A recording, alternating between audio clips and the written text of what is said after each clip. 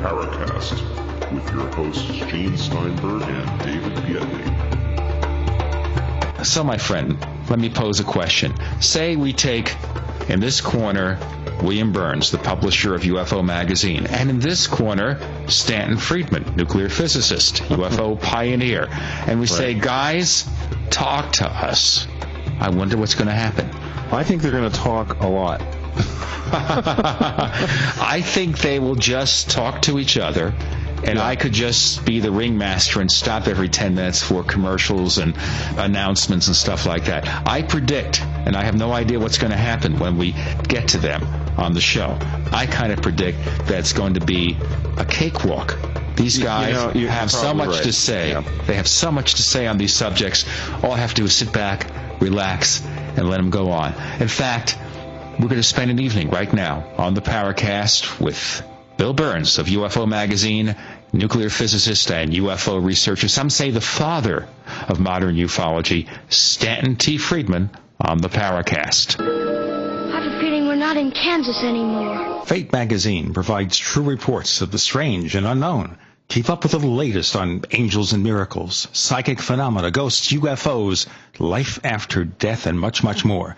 To receive your free issue of Fate Magazine, call now at 1-800-728-2730 or visit their website at www.fatemag.com. That's 1-800-728-2730 or www.fatemag.com. What are you waiting for? Your fate awaits. You're in the Paracast with Gene Steinberg and David Biedney.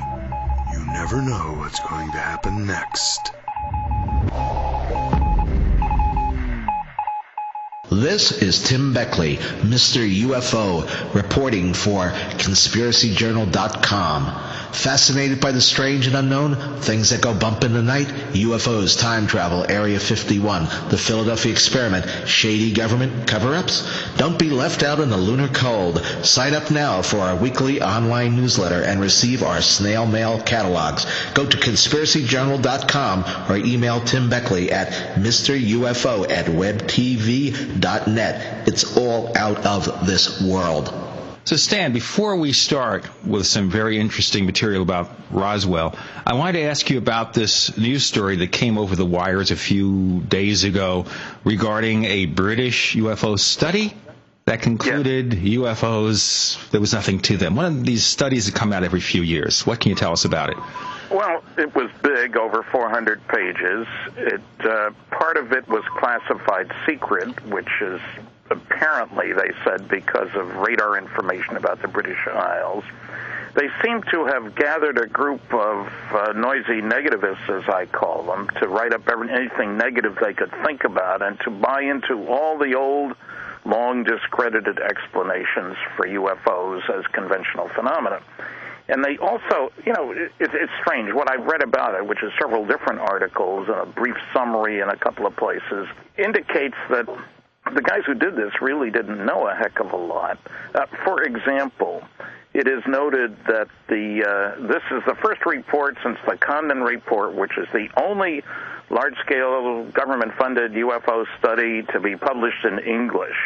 Now, the biggest study, covering more than 20 times as many cases as the Condon people covered, was Project Blue Book Special Report 14, published way back in 1955 with data on 3,201 sightings. Condon only looked at 117. Right. And it had 240 charts, tables, graphs, maps, chock full of data, 250 pages, but lots of tables and graphs and maps and, data heaven for those of us who like such things.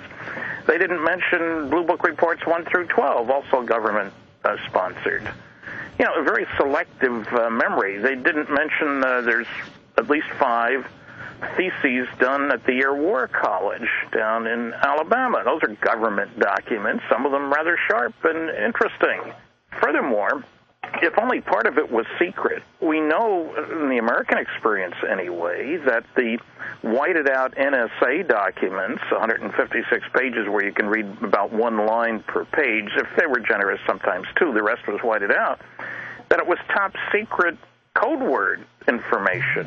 The CIA released some very heavily blacked out, you can read 8 words on a page, UFO documents, which were top secret code word. So if a document is only up to secret, not just because of a little radar, obviously they weren't dealing with the hot stuff. Now, the big explanation, the one that seemed to have caught the attention of the headline writers, was plasma, plasma. Well, people have suggested that. Phil Klass suggested that decades ago, and it's long since been discredited as a primary explanation because he didn't get his atmospheric physics straight. Dr. James E. McDonald, who was an atmospheric physicist, straightened it all out in a lengthy paper he did, just reviewing point by point the silly things Klass had said. So, yes, plasmas are important. I've been talking about them since 1968 in my congressional testimony, but plasmas around vehicles, as opposed to little blobs of this and that, which somehow behave in all kinds of strange ways. And, they didn't also deal with physical trace cases or multiple witness radar visual cases, as far as I can tell, anyway. And so what is the report worth? Well, I'm anxious to see it, sort of anxious. At least it's shorter than the Condon report, which was 965 pages long. But it sounds to me like this was brought out at this time. The guys who got hold of it are long known as debunkers, and they, I guess, have been waiting for a good time to bring it out, and it was finished in the year 2000. Remember that Gary McKinnon, the hacker who supposedly broke into all kinds of American files and that the United States wants to extradite, that he was looking for secret UFO information. Yes, I heard about that, right. So maybe this is to cover that up. I don't know, but it seems to me another one of these exercises in nonsensical, nasty, noisy negativism. And you can laugh on the one hand and say it's pretty sad on the other. Well, it's something that didn't occupy the headlines that much here in the USA, partly because we're all concerned about the price of gas. So we don't worry about whether they solved the UFO mystery in England. We have to pay for a gallon of gas every time we fill up the SUV. Well, they pay a lot more in England than we do, so I guess they're accustomed to it. Evidently, they are. I guess the big question, Stan, that I wonder about is what the purpose of the report is. I mean, it certainly doesn't debunk UFOs if it doesn't address some of the cases that, just in my mind, were the mind-boggling cases. I mean, you really can't explain Betty and Barney Hill by plasma. And well, Phil Klass tried that, but then he gave up on it. Oh, he did, yes. Right. I mean, when you realize one of the spookiest things among a lot of spooky things about that story was what Barney Hill suppressed, and that was he could look inside this craft that was on the road and see figures moving around. And I mean, well, he didn't suppress it. That scared the heck out of him. It scared him, right? But he didn't tell anybody, really. I mean, I don't think he told it to the Air Force when he reported it to the Air Force. Well, their first report, he mentioned the windows, but he didn't mention the beings because, I mean, how far out are you going to go? That's right. 1961, of course. But they did come up later, and he did have conscious memory of them, not about what went on inside or what happened after he looked through the windows. But, the star map, of course, is a very important aspect of things that tells us where those particular guys originate. There appears to be... And then the amniocentesis, obviously, that wasn't invented for years until after... But remember the 4 rules of debunkers. What the public doesn't know, I'm not going to tell them. Don't bother me with the facts. My mind's made up. If you can't attack the data, attack the people.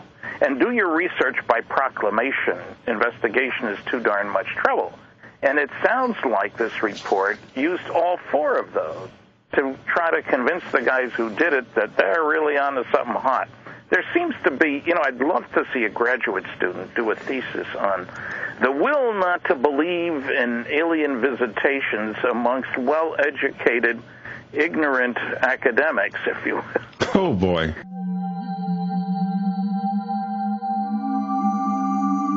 You've entered another dimension.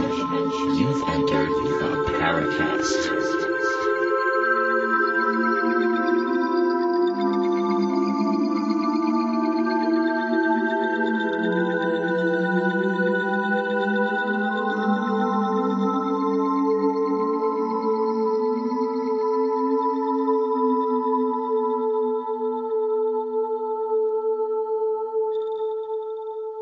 guys, let me just tell everybody that you're in the Paracast with Gene Steinberg and David Biedney.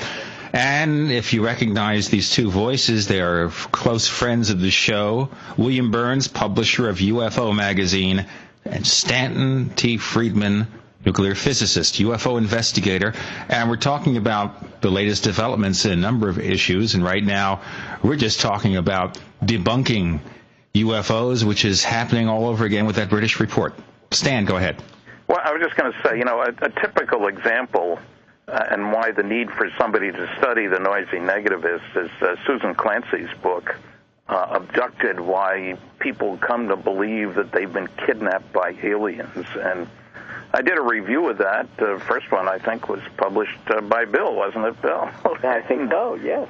It's on my website now at www.stantonfriedman.com, and I've been amazed, just added it to the website, what the response has been, because I laid out, fact after fact, all the things that Dr. Clancy, Ph.D. from Harvard, no less, gets wrong. And it's incredible that the Harvard University Press would put out such a book. But it's smug, self-satisfied, self-serving, and grossly inaccurate and misleading, including about the Hill case, which is what made me think about it. Right. And, there is a market, I guess, for garbage, and well-written garbage is particularly marketable, and I guess the porno people would say so, too. Well, I just wonder sometimes, who's behind some of this? I mean, Stan, you're right about the logic of these things. When you hold these things up to the light of logic, and worse than logic, the light of facts, right? When you hold them up against the facts, these things fall apart. Because there is no logic to them, and they're wrong on the facts quite often.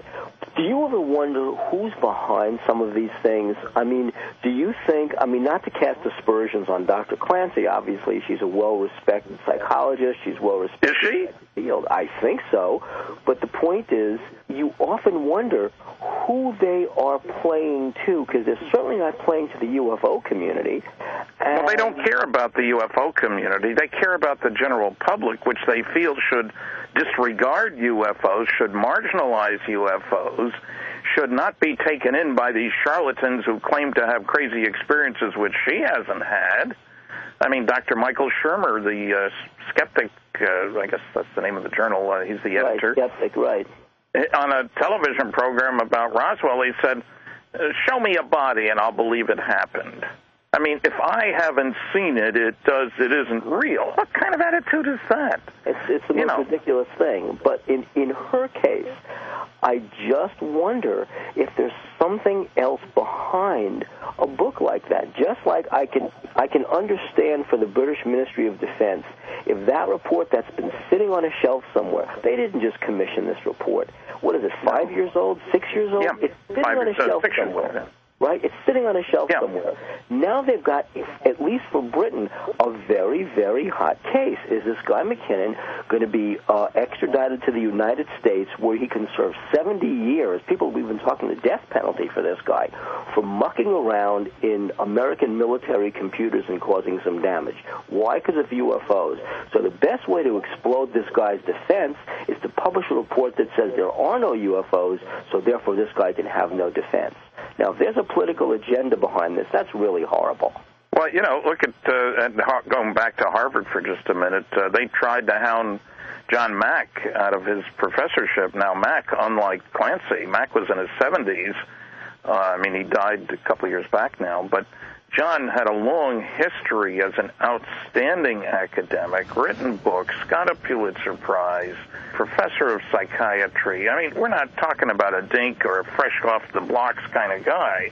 But they tried to take away because he dug into UFO abduction. So, if you want to say, what's the Harvard thing? They had Dr. Donald Menzel, at least with Menzel. Right. I remember Menzel, and I remember that. But yet, did Menzel not lead a double life? Well, yeah, as I found out by getting access to his papers after he died, 3 different people had to give me permission, discovered that he had a top-secret ultra clearance, that he did classified work for the CIA, had claimed a longer continuous association with the National Security Agency and its Navy predecessors of anybody in the country, did classified work for 30 different companies. Nobody knew this until I dug out this information, and people were shocked. Well, I didn't like the man when he was alive. I'd had one run-in with him, which was almost funny.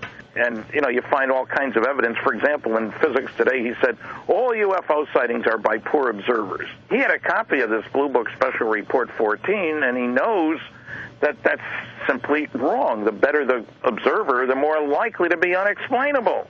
So at least I can see where he had his agenda. I think he was the selected debunker, if you will.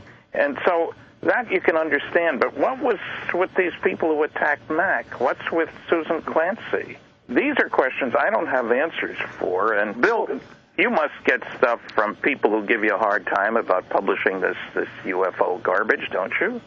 I get it all the time. And the thing is, in the case of some of these new debunking, Clancy, for example, I think that if there is something still organized, I believe that the vestigial remains of whatever there was that was an official government, stamp them out at all costs, get rid of these people, big secret, I believe that elements of that still remain. I don't think they're as potent as they once were. I don't think they're as passionate about this as they once were. But I think a remain still exists. Phil Klass, rest his soul. Phil Klass, even toward the end of his life, was almost doing knee-jerk reaction debunking. Like the fire was gone, but the muscle still twitched, if you know what I mean. Yes, very well put. Let's not speak ill of the dead, guys, but I believe that what you're saying is correct. So in this case, at least, I think that you've got these vestigial remains. I think that there is money still available. Look, just like you, I also get stories from people who are very credible and who really tell me what goes on in government. It's one of the reasons why, even at the first, I believed that this was real, from the kinds of people who talked about this inside government, the kinds of technology, the kinds of weapons, the kinds of this, the test pilots, people like that. And these are folks who, there's an enormous amount of money spent on these black operations, just an enormous amount, and it's unaccounted for money. And should the spotlight of the press or reputable scientific opinion, in other words, should this come out into the daylight, should there be too much sunshine on this, I think a lot of those funds would simply dry up. They'd go other places. And one way you keep this thing going, and by thing, I mean whatever technology we're developing, is you keep this thing out of the public. And you keep it out of the public by squashing anybody, especially people who are somewhat official, in coming close to any part of the secret. Are there abductions? Are there UFOs? Has the government had dealings? Who in the government has had dealings? The more derisive and dismissive you could be, the more you can wreck careers. This is kind of like a McCarthyism for UFOs. And that's the thing that I could say. It's exactly what it is. And you marginalize the people who are talking. So I think the more activity there is, the more fear that we get closer to stumbling across some of the secrets. Now, we in the UFO community, as you know, do a great job of debunking one another, better than the government could ever do with all its millions of dollars. But that's just like any academic community. They're all like that. But I think that even given our own job, with crazy stories, debunking them, debunking the people, the Burrishes, the these, the that's. They just they just get into these blood warfares. Doesn't matter. Bigger secret is that you've got the government involved and industry involved, and there is kind of a corporate government nexus of this. And I think they really want to keep this thing out of the limelight. And of course the American press does the best job by simply laughing it off whenever it pops up.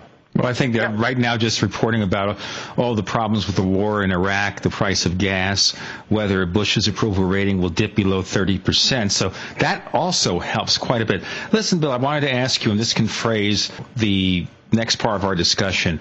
You have a new issue of UFO Magazine coming out, and with more information, more updates on the Roswell case, more of the background, more of related experience and so forth and so on. Can you tell us what we're going to be reading? Well, Yeah, and this is something obviously that involves Stan as well, because Stan is doing research in this and actually was over this ground before I was. This is the case of a World War II fighter ace called Marion M. Magruder, Lieutenant Colonel Magruder, Black Mac Magruder he was called. By the way, one of the few aces who was so important in terms of the command structure out there in the South Pacific that he had a squadron named after him. The name of his night fighting squadron, Hellcats, was Black Mac's Killers. And this is an individual who otherwise had a sterling career. In fact, Stan and Scott Ramsey, we've been looking into the kinds of theses this guy was writing, and his theses were so important. They were dealing with, at least the one that I have from Air University, was on the first use of nuclear weapons. I mean, it's a really startling thesis. I got it from the eldest son, and I'm going to make some copies and when I get to a copy machine and shoot them around. But this is a thesis in which this lieutenant colonel actually says the United States should not shy away from a first use of nuclear weapons, and said, look, I was in Okinawa in 1945, and I knew what it would have been like if we had had to invade the Japanese home islands. And so the United States has already been the first user of nuclear weapons. Nobody used them against us in the South Pacific. We used them, and it won the war, and it won the war quickly. This is a person who despised war, but whose argument was that there shouldn't be any moral implications regarding the first use of nuclear weapons as a strategic doctrine. Well, this person told his children that in 1947, and his records seem to imply something, there's this missing week when it was called travel delay, that he and the class of the Air War College, 1947, July 47 to June 48, went up to Wright Field from Maxwell Air Force Base in Alabama, where they saw firsthand and touched it, I guess, or handled it in some way, and I can't even begin to tell you how they handle it, the Roswell debris. And worse, they actually saw the one living alien that still existed. He described it very specifically, and his descriptions comport with some of the other Roswell witnesses, self-described witnesses, because we have no other verification of that, but at least they're witnesses, and described it in very important ways. And this description and what happened to that alien, it was killed, he said, through tests we ran on it, stayed with him for the next 50 years, so that even on his deathbed, in his dying weeks, he died of emphysema.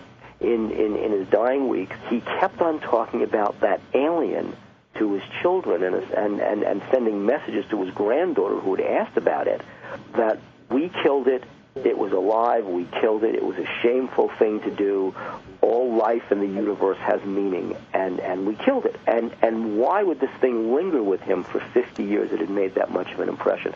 So this is someone whose story He's an impressive guy. And incidentally, his thesis at the Air War College was classified secret. It eventually dealt with not nuclear weapons, but the use of rockets and missiles in warfare.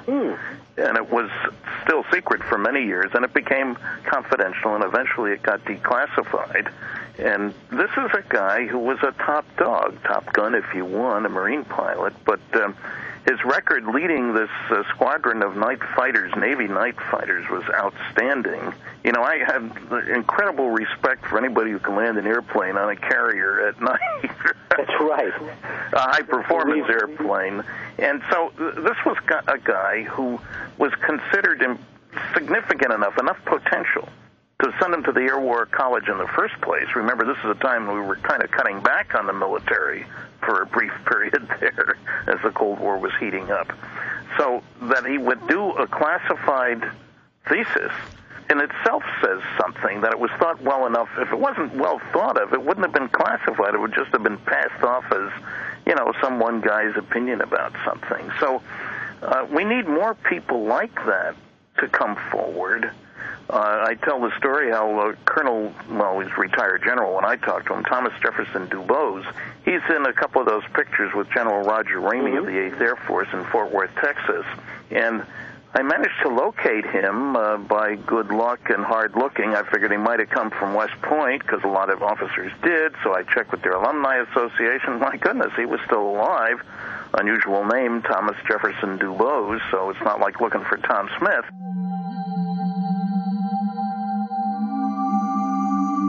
You've entered another dimension. You've entered the Paracast.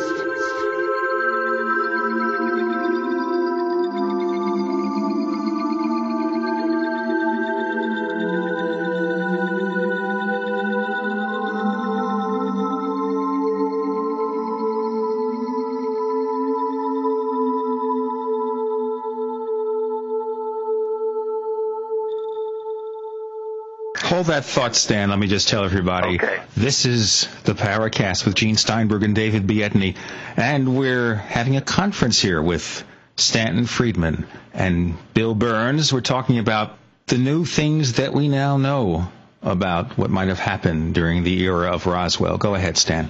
Well, just that with Dubose, I managed to locate him, and I called him, and then I met with him twice. And we had several other phone conversations, and he told me, standing 2 feet away from me, he was still of sound mind. He was in his late 80s, and he told me about getting the call from General Ramey's boss, Clements McMullen, telling him to cover up the story. This is after Walter Hott had put out his press release on July 8th, 1947, about noon. And Dubose told me that McMillan called him. They knew each other, both West Pointers, and cover it up. I don't care how you do it. Get the press off our back. That's an order, you understand, from a 2-star general to a colonel. The second thing was send some of that wreckage up here today with one of your colonel couriers. And third, I don't want you ever to talk about it again, not even with your buddy Roger Ramey. That's an order. Do I need to put it in writing? No, sir. When a 2-star general tells a colonel what to do, he does it, especially when, you know each other. Well, the interesting thing is when I was talking to Dubose after our meetings and our conversations, finally, one of our last conversations said, look, Stan, I like what you're doing. If I think of anything else, and he's been interviewed, he's in the video Recollections of Roswell, which is available from Euphoria. Check my website. It'll tell you, www.stantonfriedman.com. If I think of anything else, I'll call you. What can they do to me now? And it's that phrase that has stuck with me, because if there are people who know more about Mac Magruder, people he knew in business, he was a very successful businessman. He was active in a church group. You can find this on the web. This is a very highly respected guy, and you wonder whether maybe some of the people he associated with who also had military backgrounds that he might have felt somewhat comfortable in talking to.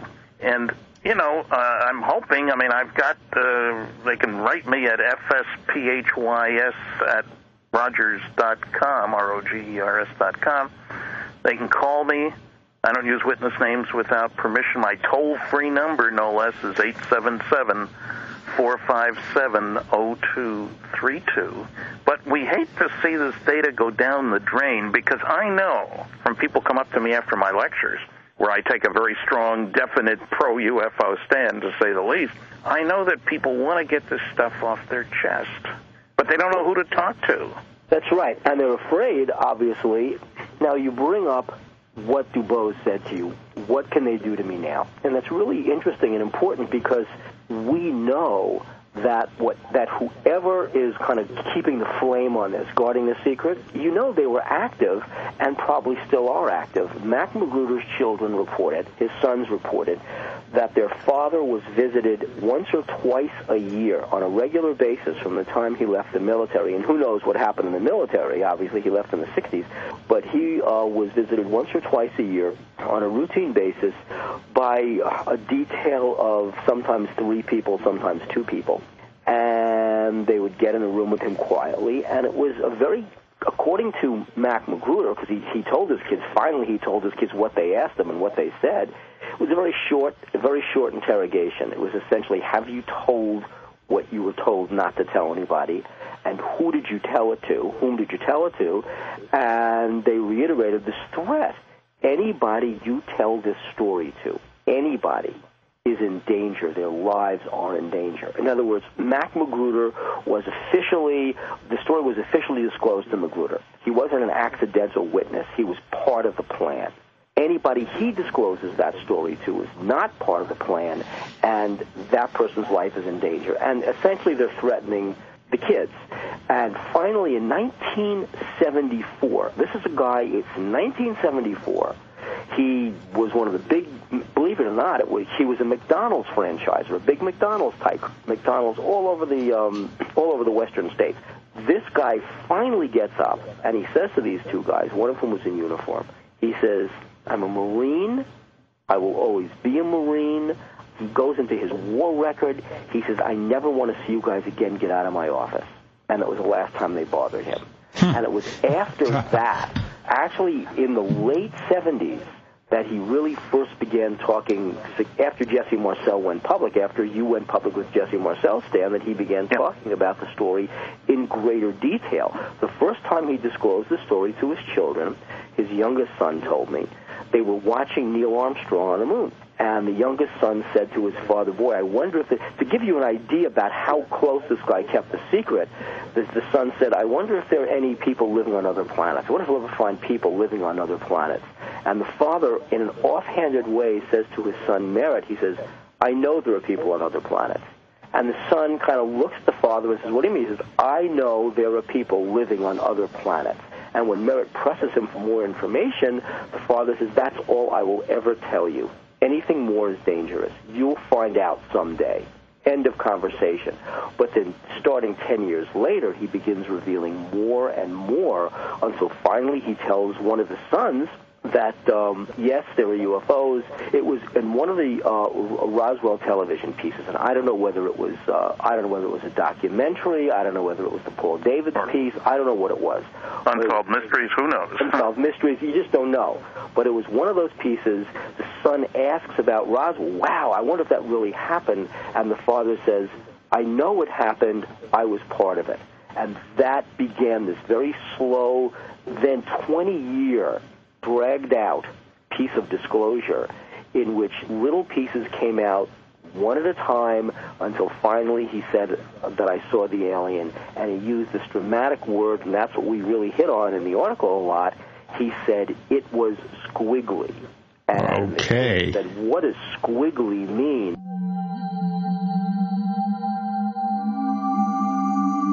You've entered another dimension. You've entered the Paracast.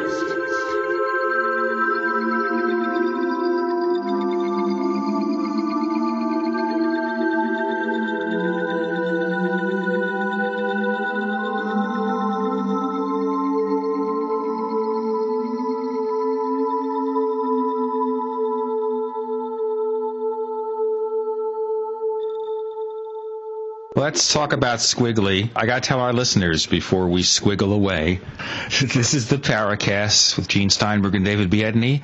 We have William Birnes, publisher of UFO Magazine. If you go to ufomag.com, you'll learn more.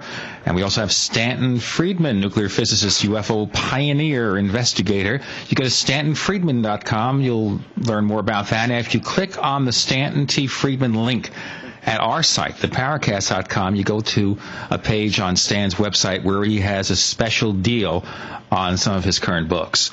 So he'll tell us about that in just a few moments. Right now, I want to go back to Bill because he's taking us on a fascinating journey here of research and illumination. Well, Bill, haven't you heard other hints of stories like this before? Oh, sure, Stan. We both have. Yeah. I remember Alpha Rowe describing what her father allegedly saw, and you keep have to saying allegedly, but sure. What her father allegedly saw at one of the hangars at Walker Field when he was there doing he was a civilian mechanic at the base, and he said that these soldiers brought this thing on a stretcher into the building, and it looks up at him, and he said he knew, looking at that creature, one, it was insect-like, two, it had an insect-like face, and Frankie Rosefather confirmed that. It didn't come from this world, and wherever it came from, it was not long for it because it was near death.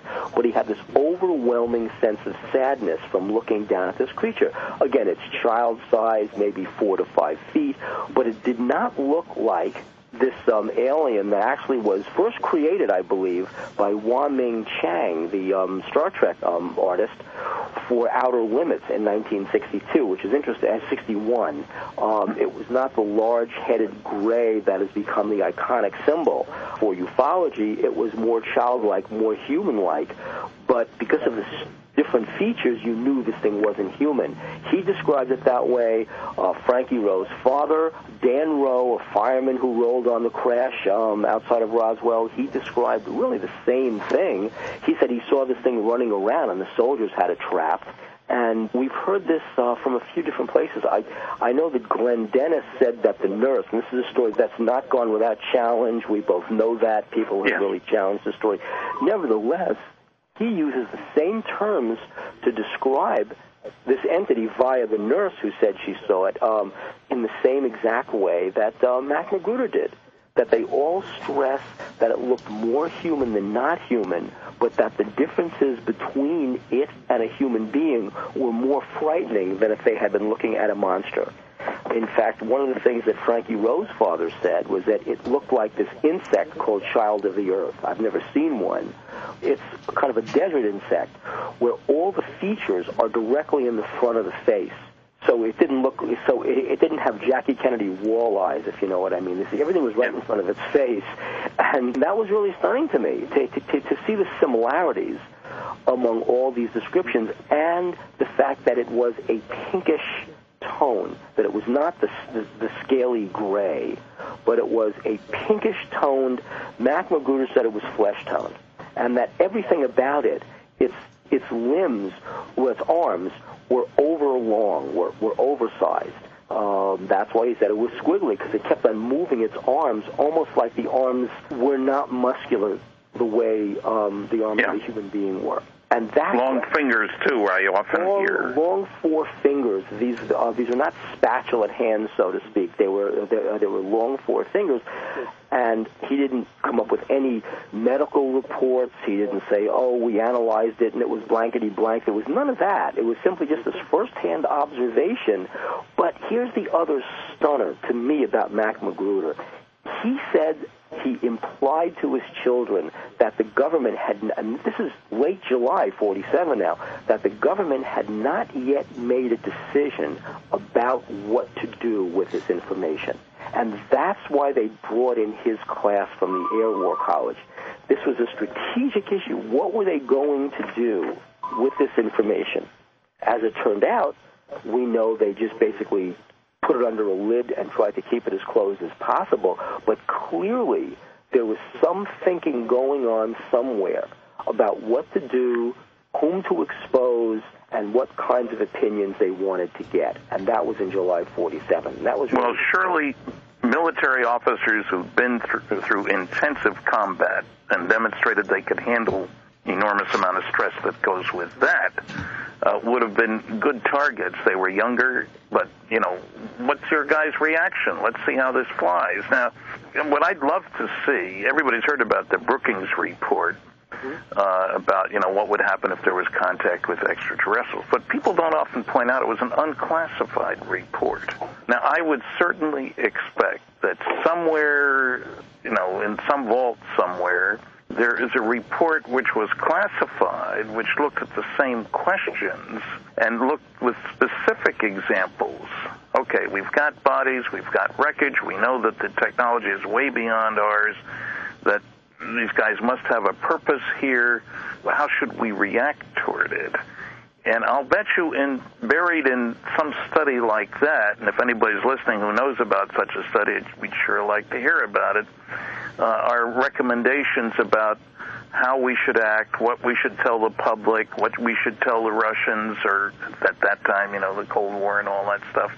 And, I'm sure there are people out there who've been asked to look at this kind of thing. Don't you think so, Bill? I absolutely agree with you on that one, and I'll tell you, I wonder, and I also wonder if you're wondering this too, that this whole business of reclassification, when you realize, what's going on now, by the way, is in the government, there is a reclassification of documents, and there are literally millions of these documents that would normally, after an X number of years span, become declassified. It's part of a Sunshine Law.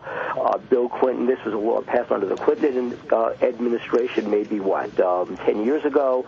10 years ago, exactly. And so that's one thing we can't blame Bush for. Right. Well, what you can't, there is a blame to be associated here. When Clinton set this up, Executive Order 12958, what it covered was automatic declassification of classified documents more than 25 years old unless the holding agency could justify keeping the documents classified, which means you got to go through all your stuff and only hold back that which is really hot stuff. Well, the idea was that in 5 years, everything would be declassified, barring their having justified. Well, nobody did anything because they didn't expect Clinton to be reelected in 96, and the Republicans weren't going to go for this thing. But he was reelected, and then suddenly the Air Force was looking at 100,000 pages a month, and then the year for during which things would automatically come out was moved from 2001 to 2003, 2005, and I don't know what the last one is that I've heard is. I think 2008. So the Bush administration has certainly pushed off the date when this would happen. And what's funny is the CIA actually put out a press release about how much stuff they had released. They didn't talk about what they didn't release. And maybe I should add, the last time I was at the Eisenhower Library a couple of years ago, I found out that they were still holding about 300,000 pages of classified material. Now, he went out of office in 1961. So, that's what they have. Now, the National Archives have zillions of pages of everything. I mean, it's incredible how much stuff is still classified. But, the Sunshine Laws, the sun's gone down when it comes to the present administration. Right. So here's a case where you've got all these documents, and who knows what's in them with respect to UFOs, right? Nobody. Nobody knows. And these things are set to be reclassified or declassified. And so now what the administration is doing is they are jumping on these things, and even the folks at the National Archives are very alarmed at the wholesale yanking back of records that would normally come up for review and just automatically saying, no, these are reclassified. Even documents, by the way, that have already been declassified. So there's no damage now. They're out in the public. Now they're being reclassified as secret so that they can't be released. So obviously, and here's where we can just go off for the next week into wild speculation, but you have to ask yourself, and this is we've asked ourselves in the UFO community over and over again, what could be so devastating? We know about, Stan raised it, we know about the issues of radar technology back from the 60s, 70s, probably the 80s. We know about some issues of weapons they don't want to see discussed. We know there might be references to various listening posts around the world, right, Stan, where somebody hears something, notes something, and you don't want your enemy to know. We don't want the Iranians to know that in a sub-basement in Tehran, we have a CIA listening post that's monitoring, and they picked up a flying saucer. So you don't want that stuff. Everybody agrees with that, right? There's no debate here on that. But what you wonder is, what else might there be beyond that that could be so devastating? And here's where the real speculation begins, and it's probably not the proper subject for this hour, but obviously there are some secrets that those in power, and I mean regardless of which party is in power in the United States, that those in power want to keep very closely guarded. Why is it that George H.W. Bush told Jimmy Carter he had no need to know about the UFO secrets that the government was keeping because he was doing this only out of curiosity? what was behind Bill Clinton's pushing for this mass declassification of records after a certain period of time. Was Bill Clinton, and only somebody can ask Bill Clinton about this, and he's around and he'll talk, but not anymore because he's always running for president, but what could you say, what could he tell you about his rationale for that? Besides burying you in policy speak, would there be something there if you asked him, look, you asked Webb Hubbell to find out about the Kennedy assassination, you asked Webb Hubbell to find out about the real secret behind UFOs, you were shut down on both scores, and in fact, after you sent Webb Hubbell into that mess, that's when the whole Whitewater scandal came up out of the grave, out of the swamp, to attack you for the next 8 years.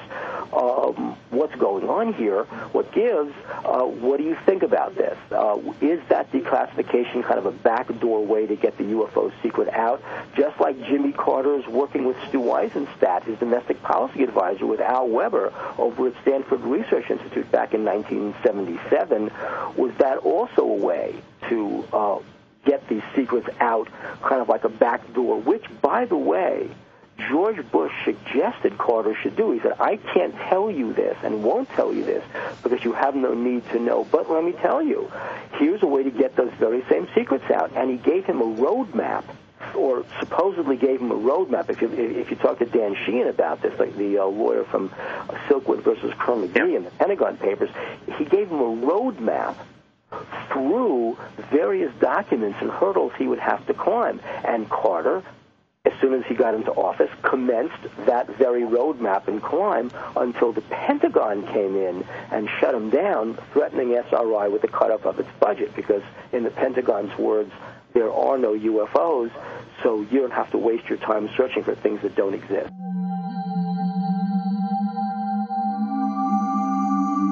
You've entered another dimension. You've entered the Paracast.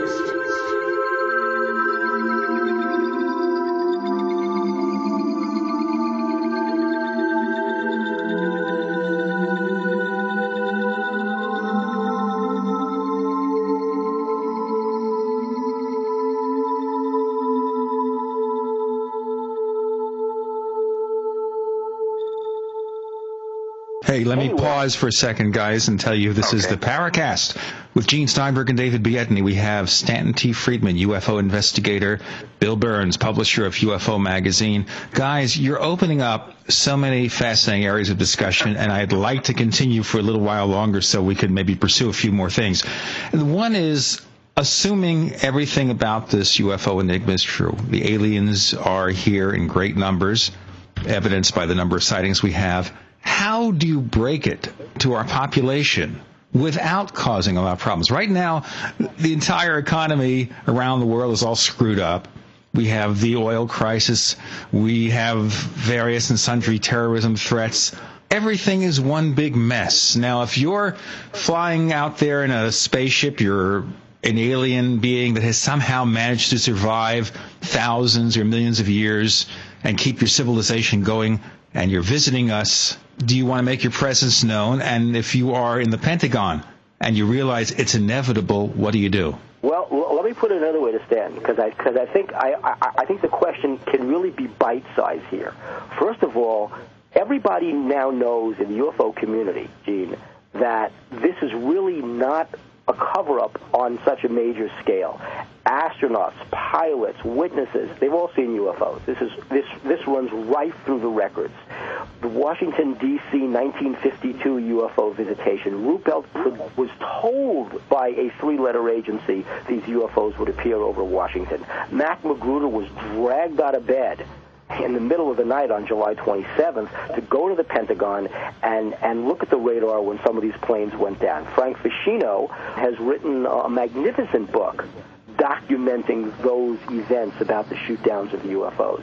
We have a new witness in a July magazine about the Thomas Mantell shoot-down. So the witnesses are there. They're dying, but they're there. The question is not do you tell the people, but the question I would pose to Stan would be exactly what do you tell the people? Well, I think there are several different things going on here at once. One, I think you have to say that you tell the public that, look, for decades, the planet's been visited. There are good things about that. There are bad things about that. We are not able to move out until we get our act together. The technology things we've learned and other countries have learned are not going to be put on the table because we know there are terrorist groups who would love to get their hands on that technology. You can't tell your friends without telling your enemies. However, we have also learned something about how we look to them. We have learned a lot about the history of the local galactic neighborhood, if you will. We know that civilizations, because I honestly believe there's been contact on some levels, direct contact with aliens. We know that some civilizations don't make it through this difficult period of lots of new weapons and not enough control over how they get used and how the resources of a planet get used. We think a new era has begun that is very significant. We recognize that there are religious implications of this. We are already arranged, we and other countries together, and I don't think it should be unilateral, U.S., have arranged for international conferences with regard to the religious implications, the economic implications, the political implications. We recognize that there isn't anybody now who is empowered to speak for the entire planet. And we know that to get from there where there is somebody or some people is a great big step because we know that distrust is rampant here and for pretty good reasons. But it's a new time. It's a new beginning. Our children need to know that we're moving toward a planetary viewpoint. I think we need to do stuff like that. And I certainly don't think we should be saying these guys are going to clobber us in 5 years and we better clobber them first. I mean, there's a lot of different approaches you can take. I don't think that's a good one to take. Because based on my... Go ahead. No, I'm sorry. Go ahead. No. I was just going to say fight amongst yourself, gentlemen. I'll just sit back and enjoy the show. No, I mean, look at the bombs you've just dropped. I mean, there's a whole bunch of them. I know that. You basically carpet bombed everything here because look what you're saying. I mean, the implication, and I mean, if I'm a government official sitting in Washington and I'm listening to you, I would say no, it's cheaper. It's just in dollars, cents, and euros. It's cheaper not to do what you're suggesting because look at the bombs you dropped. We have no world government that can effectively speak for the human race in dealing with a group of extraterrestrials. You basically, in one sentence, set up something that, let's just say, conquerors from Alexander the Great back to Darius and Tamerlane have all tried to do and failed. So, and you're proposing that as a way, and I'm saying this kind of in a joking way, obviously, but you're proposing this as a way to deal from a quote-unquote either an opportunity or a threat from outer space, which, by the way, is exactly what Douglas MacArthur called this, and he certainly was in the know. You're talking about bringing together religious leaders who among themselves are capable of, were behind more wars, destroying more lives over 7,000 years of human civilization than any one president was able to do, right? Yes. Or king or dictator. Emperor. Yes. You're going to suggest that somehow, and then Stan, who's in the room talking about this? Do you bring Pope Benedict and Jerry Falwell into the same room with the Ayatollah? How about the Dalai Lama in there, too? Exactly. Wouldn't you want to get the Dalai Lama in there? And, of course, the chief rabbi is going to want to have his 3 cents, not 2 cents. So by the time you get all these guys in the same room, and women, because, we're an egalitarian society, by the time you get all these people in the same room, now you're dealing with 7,000 years of religious doctrine that basically has to be, what do you say? These guys are really the Nephilim? That has to be either reconfigured, so to speak. We have a choice to make. And we haven't even talked about the indigenous peoples yet. We have a choice to make. The world has changed drastically. The ability to slaughter has gone up exponentially. The ability to communicate has gone up exponentially. The ability to destroy some of the things we need on this planet has rapidly increased. We're at a point in history where if we don't change what's going on, we're heading for hell in a handbasket anyway. So why not have the guts, and that's really what we're talking about, to start the ball rolling on a new approach to how we live on this planet, because we have obviously not managed to take care of the needs of the people here, except those people who want to be able to kill. That's right, and want to make money. But now look at the bomb you didn't drop, which the economic implication.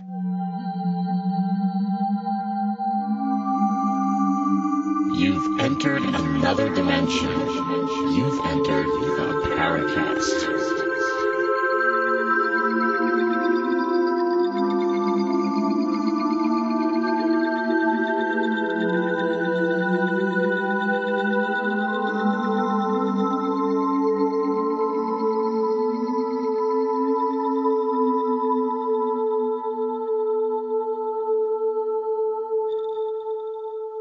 Let's hold the bomb, guys. Let's hold the bomb, because you can drop it in 1 second, guys, but I have to tell everybody. This is the Paracast with Gene Steinberg and David B. Edney. We have Stanton Friedman, UFO investigator. Go to stantonfriedman.com. And if you check the link at www.theparacast.com, you go to theparacast.com, there's a link to a special that Stan has on his books. Or we have, of course, Bill Birnes of UFO Magazine. He's the publisher. Go to ufomag.com and you'll learn more. Bill, you have a bomb to drop. Let's pull out the fuse and drop it. I actually have a double bomb to drop, and I want to see what Stan thinks about this. First, Stan, of course, you did mention the economic implications, and basically... No, I was thinking about them. I know you're thinking about them, because you're a nuclear physicist here, and you know more than I do. What would happen if you actually hit the petroleum infrastructure of the world? And, maybe we don't care so much about the Middle East, but we certainly care about all the little old blue-haired ladies in the United States that dutifully clip their Exxon stock every quarter. What's going to happen to that economic infrastructure? And we all know, well, there'll be new economics, new this, new that. Bill Clinton said it, new jobs. We all know that. That's policy stuff. The hit that some of these folks are going to take, and you, of course, also know, you are mindful of what George Westinghouse once said to Nikola Tesla. After Tesla announced he beamed free energy, or was capable of doing it, Westinghouse said to Tesla, how do you make money off that? I'm not investing in something that's free. So you've got, how do you commoditize, to use a venture capitalist term, or monetize the UFO technology? We have a situation that we can look to as a bit of an example. There's no question we're talking about massive changes. Now, those cities in the South who were successful in desegregation of the schools, they desegregated first grade this year. Next year, it's first and second grade. Next year after that, it's first, second, third grade, etc. And you have a gradual changeover that doesn't make it necessary for you to change the minds immediately of people who've been living in a certain time frame with certain attitudes. And I think it's going to take the world a while to acclimatize itself to being part of a galactic neighborhood. That's a big step. I mean, after all, Copernicus's book was banned for 300 years, and he only moved the center over one little step.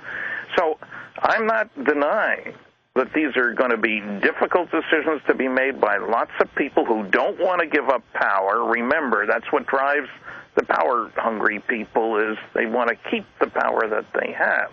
I'm saying, however, that the gradual changeover has to happen.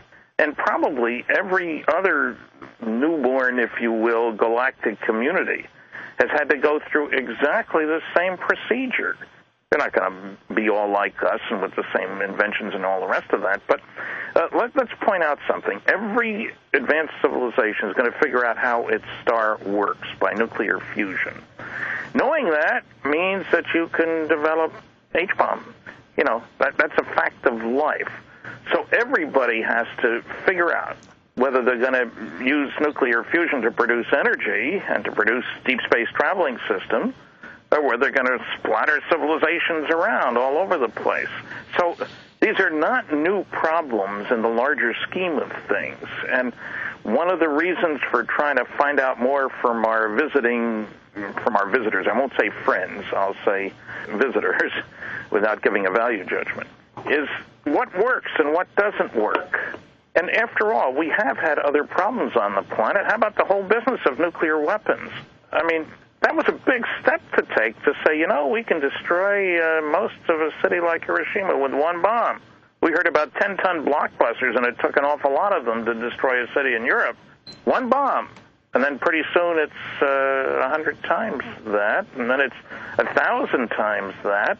We've grown accustomed to change, to fear, to looking forward and looking backward and trying to figure out what do we do now. But ducking the problem doesn't bring you the solution. If you're worried about when am I going to plant my crops, it might rain, you may starve if you decide, well, it might, gee, you got to hedge your bets, as the guys in Vegas. But we've both skirted around what might be the really big question mark in all this, which is this.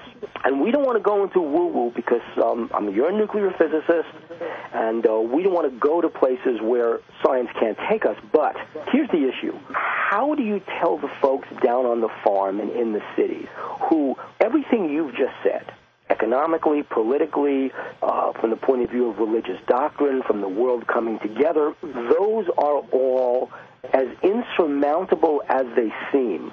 You would agree these are ultimately solvable problems. They're solvable politically, they're solvable economically, they're solvable scientifically, they're solvable because they are in the realm of human experience going back 7,000 years, okay? From the time Abraham said to the Hittites, okay, exactly how much is this cave going to cost me, and don't give me any garbage, and got 400 shekels as the price. And they said, fine, 400 shekels, done deal. First real estate deal in the Bible.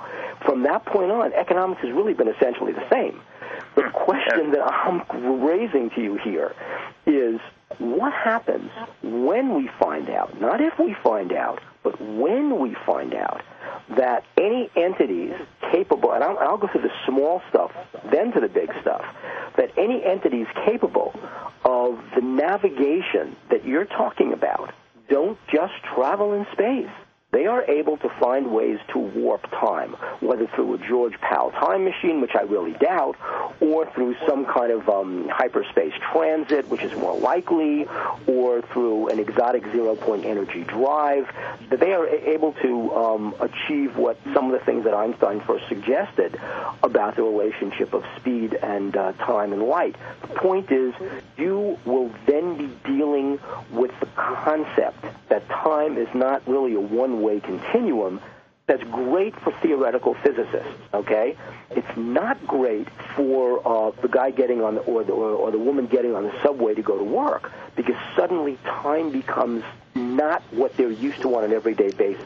That's a mind-boggling implication for the world. I think for most people it will be of little concern, because I think it's like the whole business of SETI. Hey, we picked up a signal from another civilization. Where are they? Oh, we figure there's a star about 1,000 light years away.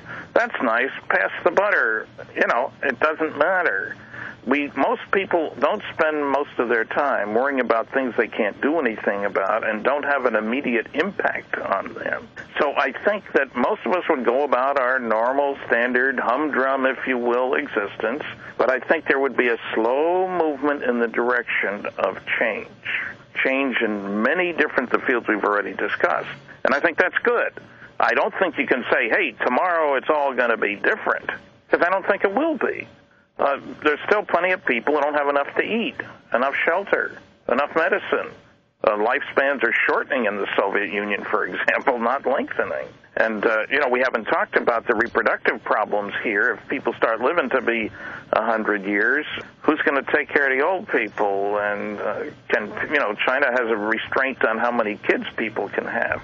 There are other countries that have no restraint at all and are encouraging, be fruitful and multiply. So there are other major problems here, but I think you got to start somewhere, and I think we don't have people in government who are big enough people to bite the bullet and say, okay, folks, this is a tough one, and we've got to admit we've been lying for all these time. But, of course, that was previous administrations, not my administration, Of course, that's true. But then you get to the even bigger question. So you would say that the idea that time is flexible, these creatures are traveling in time, which means theoretically a sentient being can go back into the past. I'm not sure that's true, incidentally. I'm not a big neither am I, but I'm saying, let's just say, or into the future, but let's just say, well, we're talking the future anyway by default. But let's say that, and I'm referring to something that George Hoover of the United States Navy, before he died, said to us about UFOs in the military. George Hoover, who, by the way, is the person who wrote, I think it's the Office of Naval Intelligence report on the Morris K. Jessup book, in which he referred to the Philadelphia experiment, and basically the Navy debunked it, saying it was, a wild tale by this guy Carl Allen. But this material was given to George Hoover, one of the two officers who was asked, and he made notes, the famous notes in the Morris K. Jessup book, which I actually physically saw. His widow showed it to me. Hoover also had a very stellar, regular career. Besides having spotted the Japanese fleet off Pearl Harbor and radioing back and being told, shut your mouth, besides that, he was also the scientific consultant to Walt Disney on that Man in Space series back in the 1950s.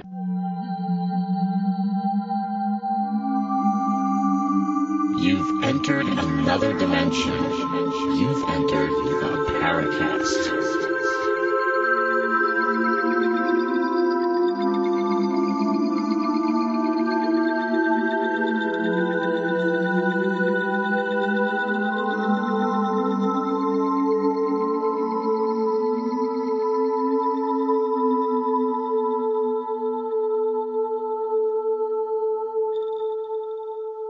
Let me pause a second and let you continue right after I say this is the Paracast with Gene Steinberg and David Biedny.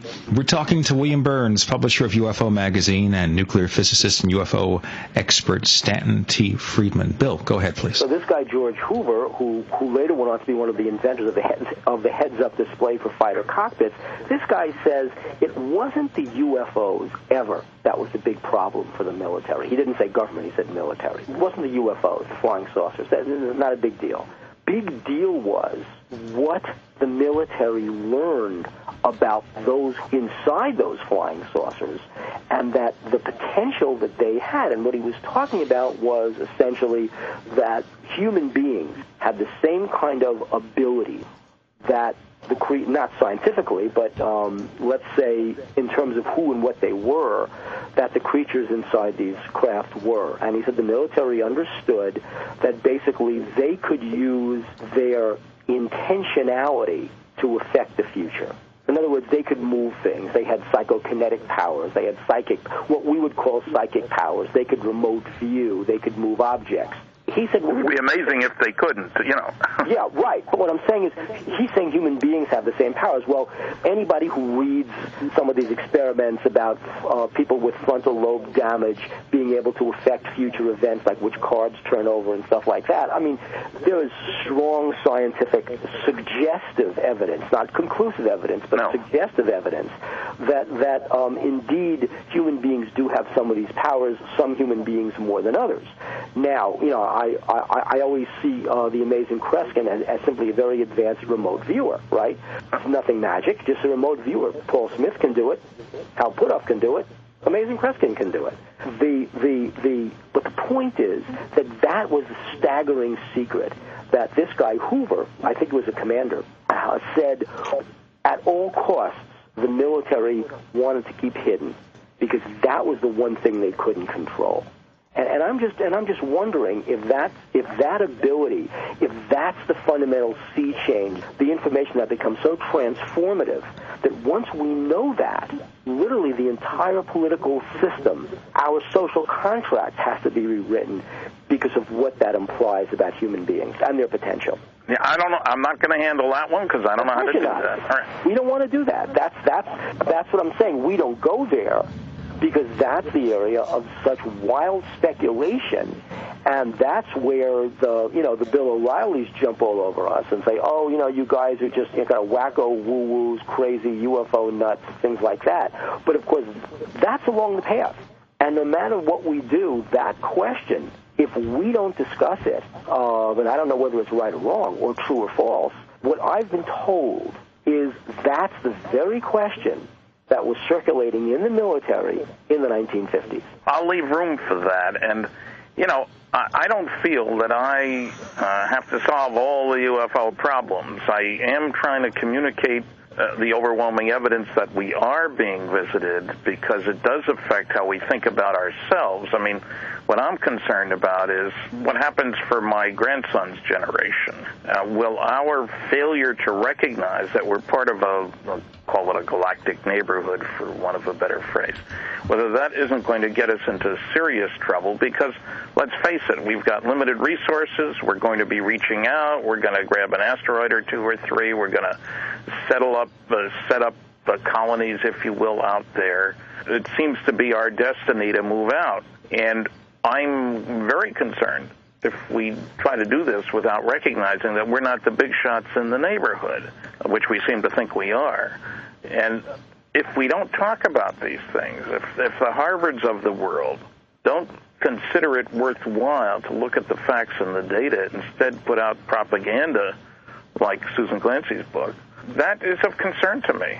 We're burying our heads in the sand, and that leaves the wrong part of our anatomy up for grabs. Oh. And it should be of concern to you, because literally what we're talking around about here is kind of, let's say, a UFO gate. In other words, you've got this conspiracy not just of silence, but a conspiracy of disinformation. It's not a conspiracy of guys sitting there planning a crime.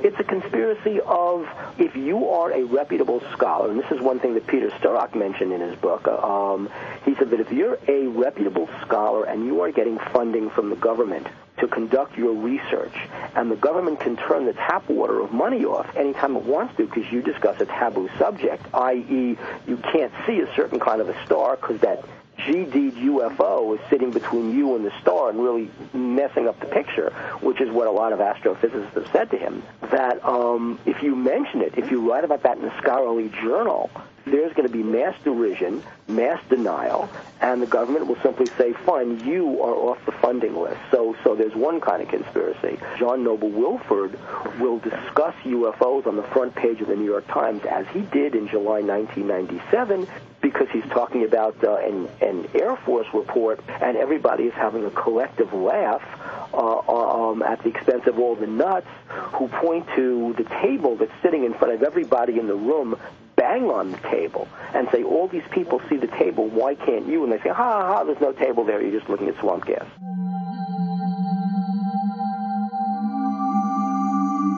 You've entered another dimension. You've entered the Paracast.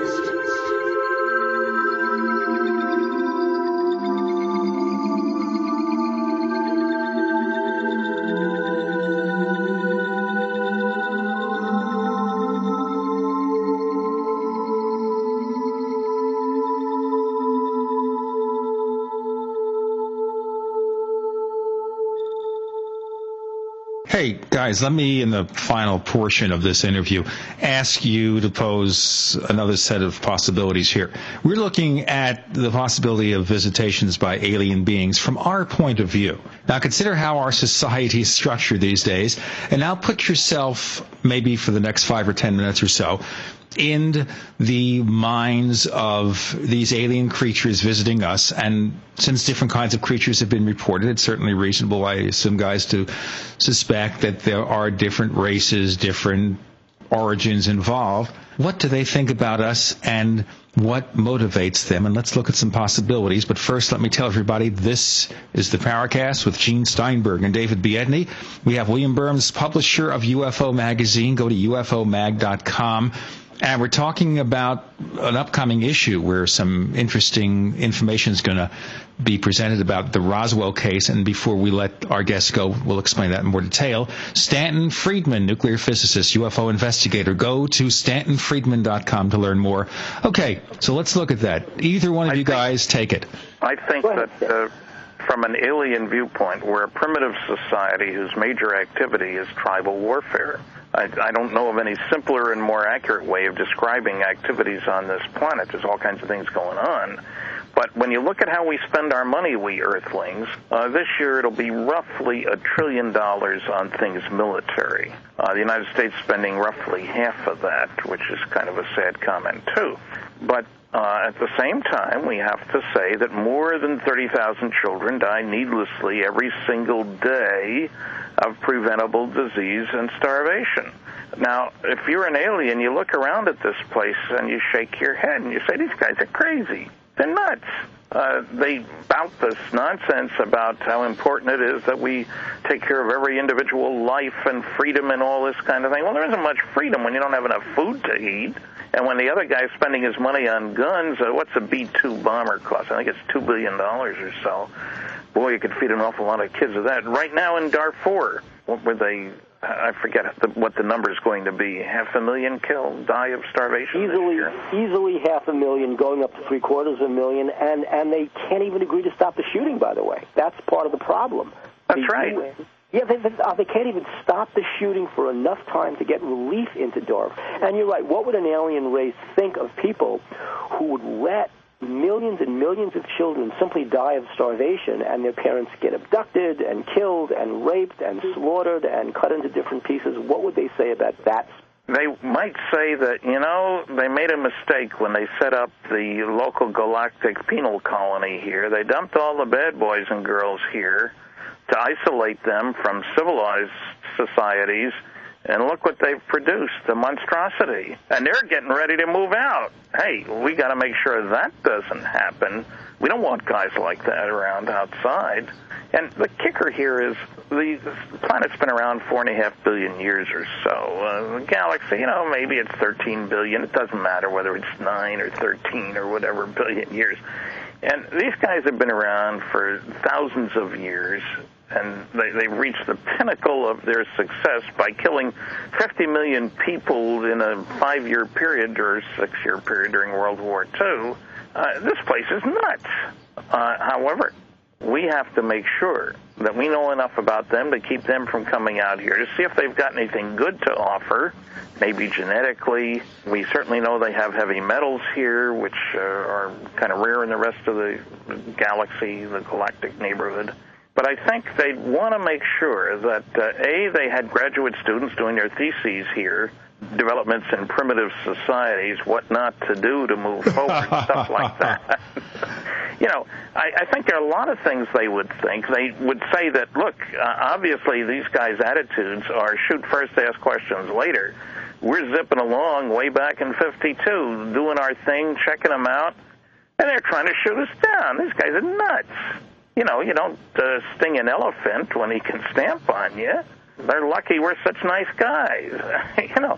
So that's one thing, of course. What about now? There are obviously different species of aliens, I'm sure. But what if Magruder said, by the way, that in the kind of, let's just say, the lecture, the briefing at the Air War College, his son Merritt said that his father told him that he was told at the briefing that they had identified 2 different alien species. How? I don't know. Mac Magruder's not around to tell us.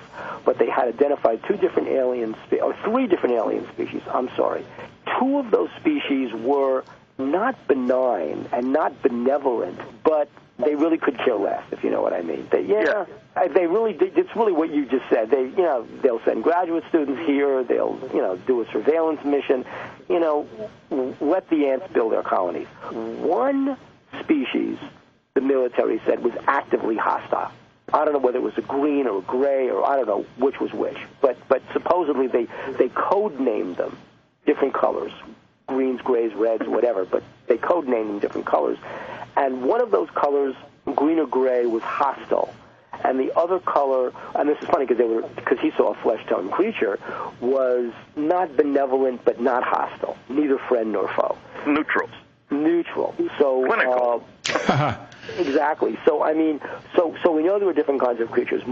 I wonder if, yes, there are some saying we really got to box these guys in because these guys are a pestilence just in themselves. Keep them off the other planets because they'll just fight wars and wreck them the way they've wrecked their own planet. Or are we dealing with, is this a natural evolutionary stage? Are we in the galactic terrible twos, in other words, where this is some kind of a great crisis, and that a species just like a child, an Ericksonian crisis, a species just like a child has to get beyond the crisis to mature. If the child doesn't get beyond the Ericksonian crisis in the terrible twos, well, it becomes a serial killer. If the child gets behind it, it becomes fully integrated onto its next crisis. But the point is that where we are? What a question. What a question. I think it's a question that poses. To raise for the next time. That's right. This is the world's greatest kind of interview one could do. I'll tell you, take Bill Birnes and you take Stanton Friedman. They don't have to be in the same room, and they're not, because Bill's at his home in California and Stanton is at his home in Canada. You stick them together virtually or physically and say, guys, just go ahead. And they go. And it's wonderful. It was a great session, very informative, and we hope we can do this again in a few weeks and get up to date on the latest information developments. Bill, tell our folks where they can get more information about the things that you do. You can get more information about UFO Magazine and auto subscription, and if you do, one of the prize columnists is Stanton Friedman every month in UFO Magazine. If you want to read Stanton, order UFO Magazine at www.ufomag.com or call us at 1-888-UFO-6242, 1-888-UFO-6242 for Stanton Friedman every month in UFO Magazine, Rocket Scientist. Okay, Stan, tell us what you have to offer. Well, there's my website, which has all kinds of goodies, including the newest article is Government UFO Lies. It's about 14 pages long. Of course, there wasn't room to cover all the lies, but anyway, the website is www.stantonfriedman.com. That's FRIEDMAN.com. I have a radio special, my CD-ROM, UFOs, The Real Story, my book, Crash at Corona, The Definitive Study of the Roswell Incident, and the second edition of Top Secret Magic, MAJIC, which includes a new chapter debunking all the attempts at debunking the Majestic 12 group. That whole package, only $35, including shipping and handling. They can use PayPal on my website. There's an order blank there. They can order by mail. They can send a check to Stan Friedman, Post Office Box 958, Holton, Houlton, Maine, which is ME, 04730-0958. That's $35 for the three items. That's normally a $47 value. I want to hear from people who know about airplanes being shot down by UFOs and attempts the other way around, about people who still know something about Roswell, about people who have stories to tell like Mac Magruder told his kids. Toll-free number 877-457-0232. Gentlemen, thanks for joining us on this episode of the Paracast. Thank you for having us. You are about to enter another dimension. A dimension not only of sight and sound, but of mind. A journey into a sinister land of secret rites, passwords, initiations, and handshakes, where the truth remains hidden and history is controlled by an elite group of mysterious men. Imagine, if you will, that I'm holding a book in my hands that explains this secret history, and that the name of this book is Conspiracies and Secret Societies, the Complete Dossier. Here is described centuries of dark dealing, lies, murder, mayhem, and cover-ups in the pursuit of unimaginable money and power. My name is Brad Steiger, and the stories you are about to read may have actually happened at the signpost up ahead. Your next stop, Conspiracies and Secret Societies, the Complete Dossier. For 58 years, Fate has provided true reports of the strange and unknown. Fate brings you the latest in all aspects of the paranormal, like angels and miracles, psychic phenomena, ghosts, UFOs, and much, much more. To receive your complimentary Fate magazine, call now at 1-800-728-2730 or visit their website at www.fatemag.com. That's 1-800-728-2730 or www.fatemag.com. What are you waiting for? Your fate awaits.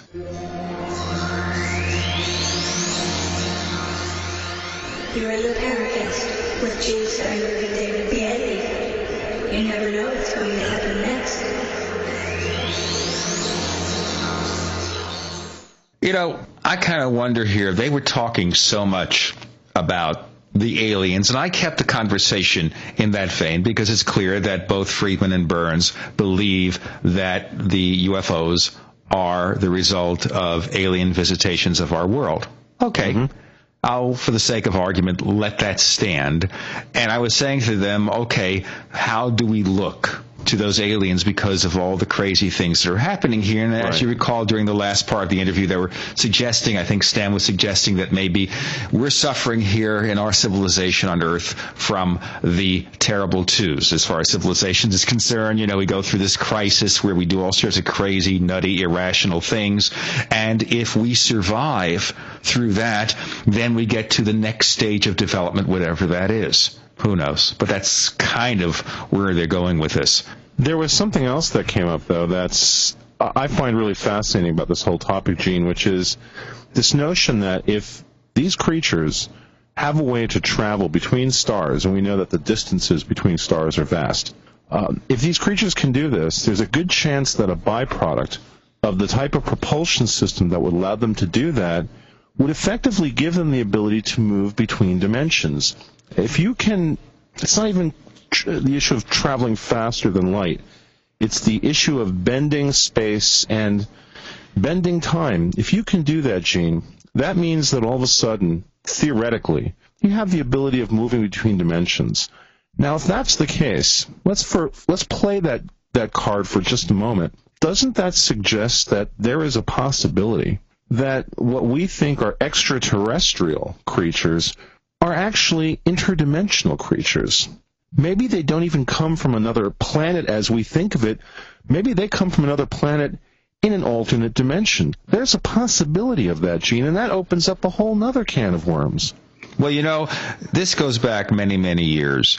I was sitting in a hotel room with a former UFO researcher by the name of Alan Greenfield. And I mentioned him because at the time he was one of my closest friends in the entire world. And we would just sit there and talk about UFOs for hours on end.